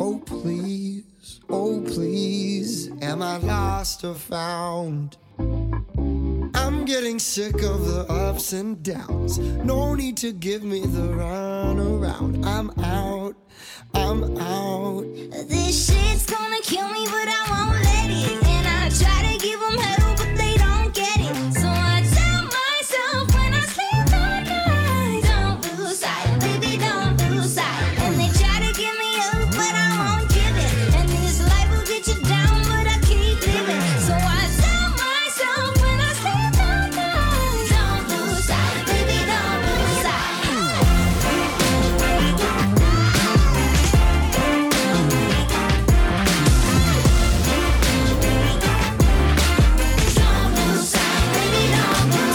How did I know you would include a soul-soaked, gospel-inspired track? I knew there would be one on the list. Oh, yeah, there has to be. Oh, you know me too well. Yeah, the song is performed by Lawrence, which is just this dazzling 8-piece soul bop band. Never heard of them either. Never heard of them, really. They're fronted by sibling duo Clyde and Gracie Lawrence, and this song was the perfect anthem when it was released in the summer of 21. The track is soulful, it's enchanting, it just has this irresistibly catchy melody. It's designed to lift your spirits and just bring some positive energy your way. With bouncy instrumentation, it has infectious vibes, just this universal and poignant narrative, all about perseverance and determination. Lawrence preaches about the importance of staying strong and ignoring the haters. And it's just filled with this high energy vocals and the explosive melodies that makes me instantly want to get up and just dance. The track should have shot them to superstardom. It really should have. Released in July 2021, Don't Lose Sight opens the band's third studio album, which is Hotel TV. Now, I admit I have not listened to the album. I know nothing by this band except Don't Lose Sight. And I kind of am ashamed of myself for not delving into their back catalog at this point, because this song, it's just charismatic, it's colorful, it's epic, it's just doused in this sweet, seductive soul, very gospel-like you said. And it blows me away. I mean, Gracie Lawrence, she falls in the wheelhouse of Amy Winehouse a bit, maybe Mandy Lee from Mr. Wives. And her brother's range and vocal styling sound as if Andy Grammer were to cross over into jazz, which I don't know I don't know any better way to describe that. But collectively, however, their sound meets at an upbeat pop and almost Dixieland jazz. I mean, it just has that call response to it. It's just, it's infectious. And I really, I had hoped when I heard this song that it would be what would put them on the map, because immediately I thought this was the next big thing. Only to find out that they had 2 previous albums, and that the album from which this comes really had not made any gains from the song either. Don't Lose Sight was featured in an international Microsoft commercial, and that propelled it into the top 20 on the USA Shazam pop charts. And the single was played on over 100 multi-format stations across the country. This is the one that I said charted very high on the radio airplay chart. It's very cross-genre. Yeah, it peaked at number 33 on the U.S. airplay chart. But somehow it still failed to chart on the Hot 100. And of every song that I brought to the episode, this is the one I do not understand how this was not a huge hit. It's just, it is probably the most feel-good song that I've included in either Uncharted episode. I mean, it's just... it just raises my spirits. This must be my Feel the Way You Want by Carolyn Rose. Maybe. Because I like the song. I do like the song. I don't see it as this big sweeping, like, number 1 hit song. Really? Yeah. Okay. But so now you know how I feel about how you felt about Caroline Rose. Yeah. Okay. Yeah. It's a good good comparison. Because the other 2 that I mentioned previous that I thought you were going to go to, those two are you set your alarm clock to those songs. Oh, yeah. Because they get you moving. Absolutely. And this one, again, I liked it. It just didn't stand out for me as much as your other picks. Okay. No, that's fair. Yeah, the other 2 are side B. But, yeah, no, this one, yeah, it has to be like Carolyn Rose, because she just does not, I don't see in her what you do. So, There we go. For as similar as we are in taste in Sometimes music, it just sometimes maybe it was the emotion. I didn't have the emotional connection. Maybe that was it, like I talked about earlier. And I'll give it some more. It's probably the one I listen to least when going through your songs, because I spent so much time listening to Fur and to listening to the Civil Wars and some of those tracks that I didn't leave as much room for this one. Gotcha. Well, and this is the antithesis of the two you just named. Right. I mean, those are just singular guitar playing. Right. Which is my thing. Singer-songwriters. This is a whole other genre in and of itself. So, but anyway, Don't Lose Sight is my last song for side A. Very good. Well, I'll close out this side here with, you already mentioned him, Mr. Josh Tillman, also known as Father John Misty, who did play with Fleet Foxes for a time. This is a song called Total Entertainment Forever from his album Pure Comedy. And boy, do I love this song.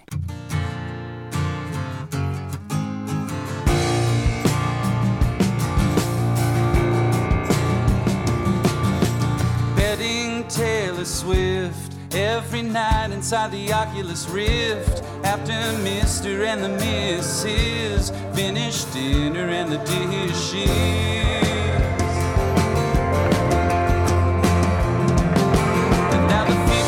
Definition is so much higher than it was last year. It's like the images have all become real. Someone's living my life for me out in the mirror. No, can you believe how far we've come in the new age? Freedom to have what you want. In the new age we'll all be entertained. The channels are all the same. You're a star now, baby, so dry your tears. You're just like them, waking up from the nightmare. Na na na na na na na na na na na. Come on,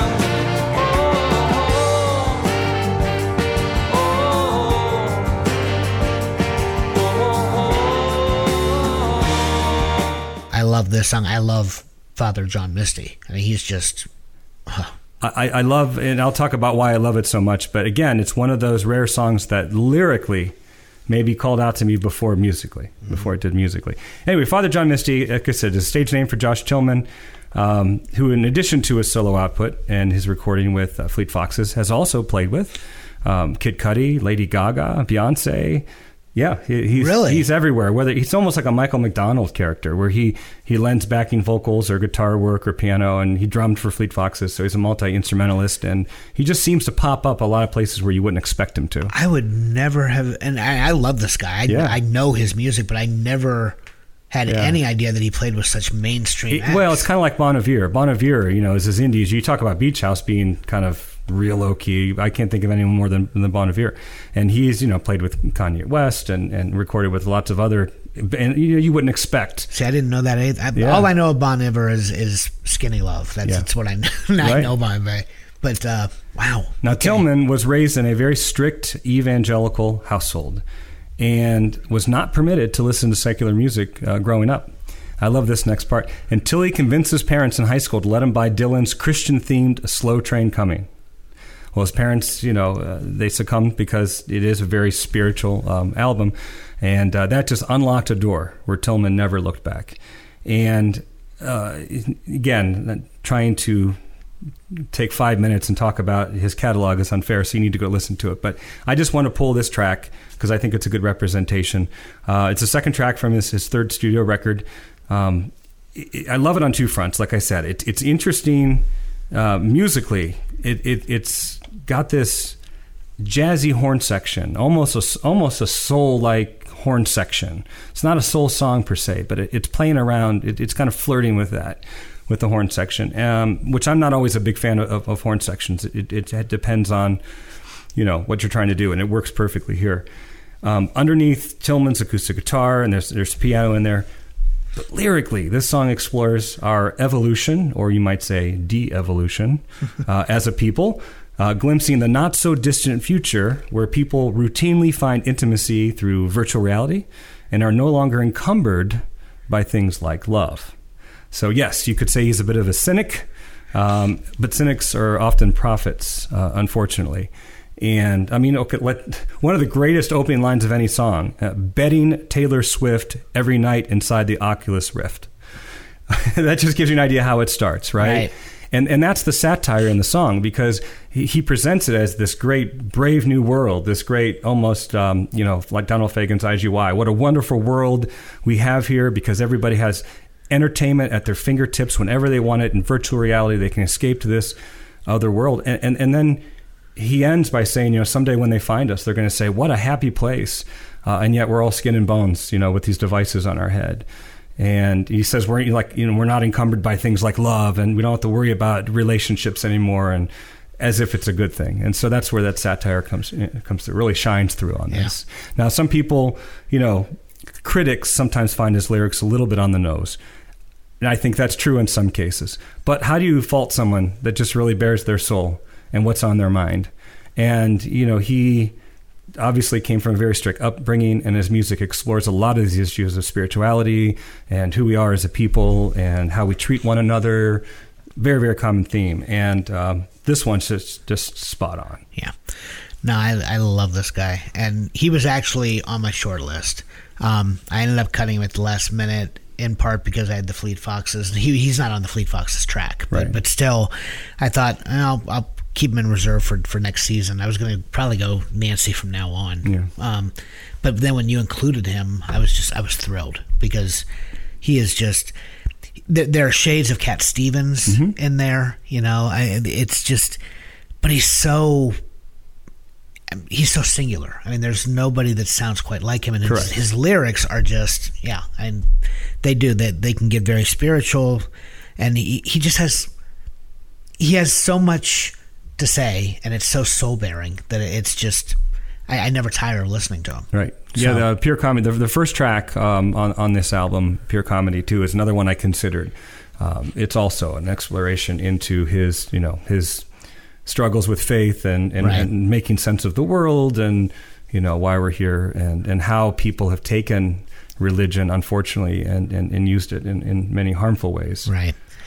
Now, in some ways, his lyrics, it reminds me of how we as pretentious late teens or early 20s sat there and thought we were great philosophers. Yes. And that's what critics say. Critics are like, well, like I said, too much on the nose, but I just don't think you can blame a guy who's just willing to put it out there. Yeah, no, absolutely. He does. He listening to his lyrics, it often reminds me of the conversations that we and our group of friends used to. Yeah, it's not cryptic. Have. This is probably the most cryptic thing, and it's not cryptic. So. Yeah, no, not at all. All right, well, that's it for Side A. Side A. I thought we were flying through, and here we are sitting at over an hour and a half. So we have good music. Definitely didn't sell it short. Nope. All right. Well, anything before we go?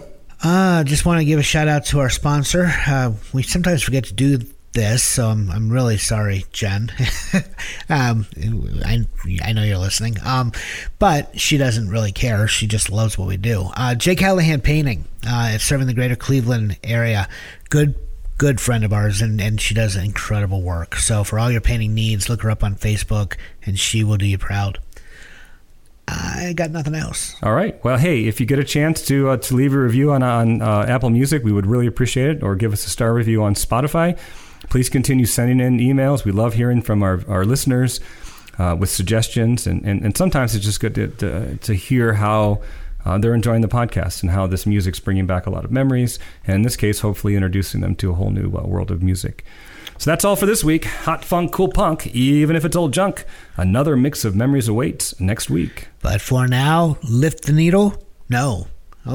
Messed that one up. Okay. See, that's why I read my notes. I know. You always write it down. We're only, 3 seasons, and end of season 3. Yeah, at the end of season 3. But for now, press pause, then lift the needle. Don't want to do it in the opposite. Don't want to reverse that. That'll make a terrible, terrible screech. I was going to say, what if you're listening to CD, but I guess you pause the CD as well. Yeah, you would. Yeah. So yes, press pause, lift the needle, hit eject, and your mixtape will come out much, much better for it.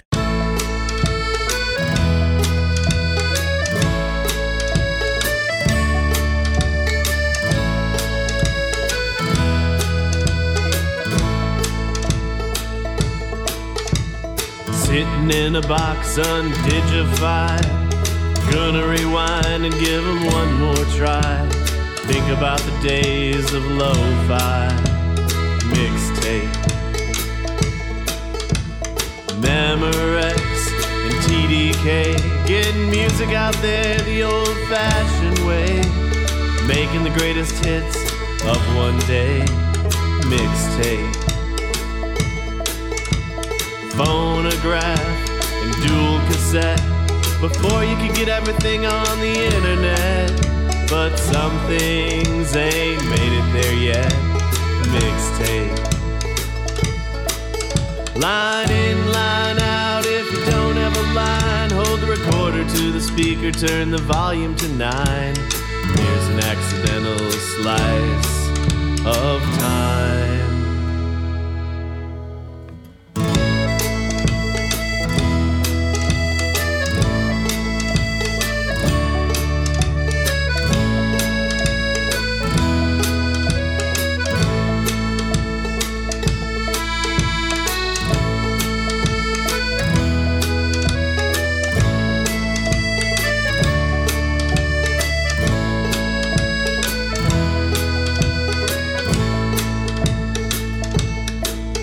My memories these days aren't so trusty, like the mixtape. They're musty and dusty. And sometimes when we wanna start, everything just falls apart. Driving real late, Delta 88, 45 on the side, then I'm through this state. No iPod shuffle, you know your fate. Mixtape, compiled by a friend, amateur DJing, with no concern for what format's playing. It was more about what the songs were saying. Mixtape, got some Merle Haggard and old George Jones, someone yelling in the background. I thought I heard a phone, but it's nice when you're all alone to have a mixtape. Line in, line out. If you don't have a line, hold the recorder to the speaker, turn the volume to 9. There's an X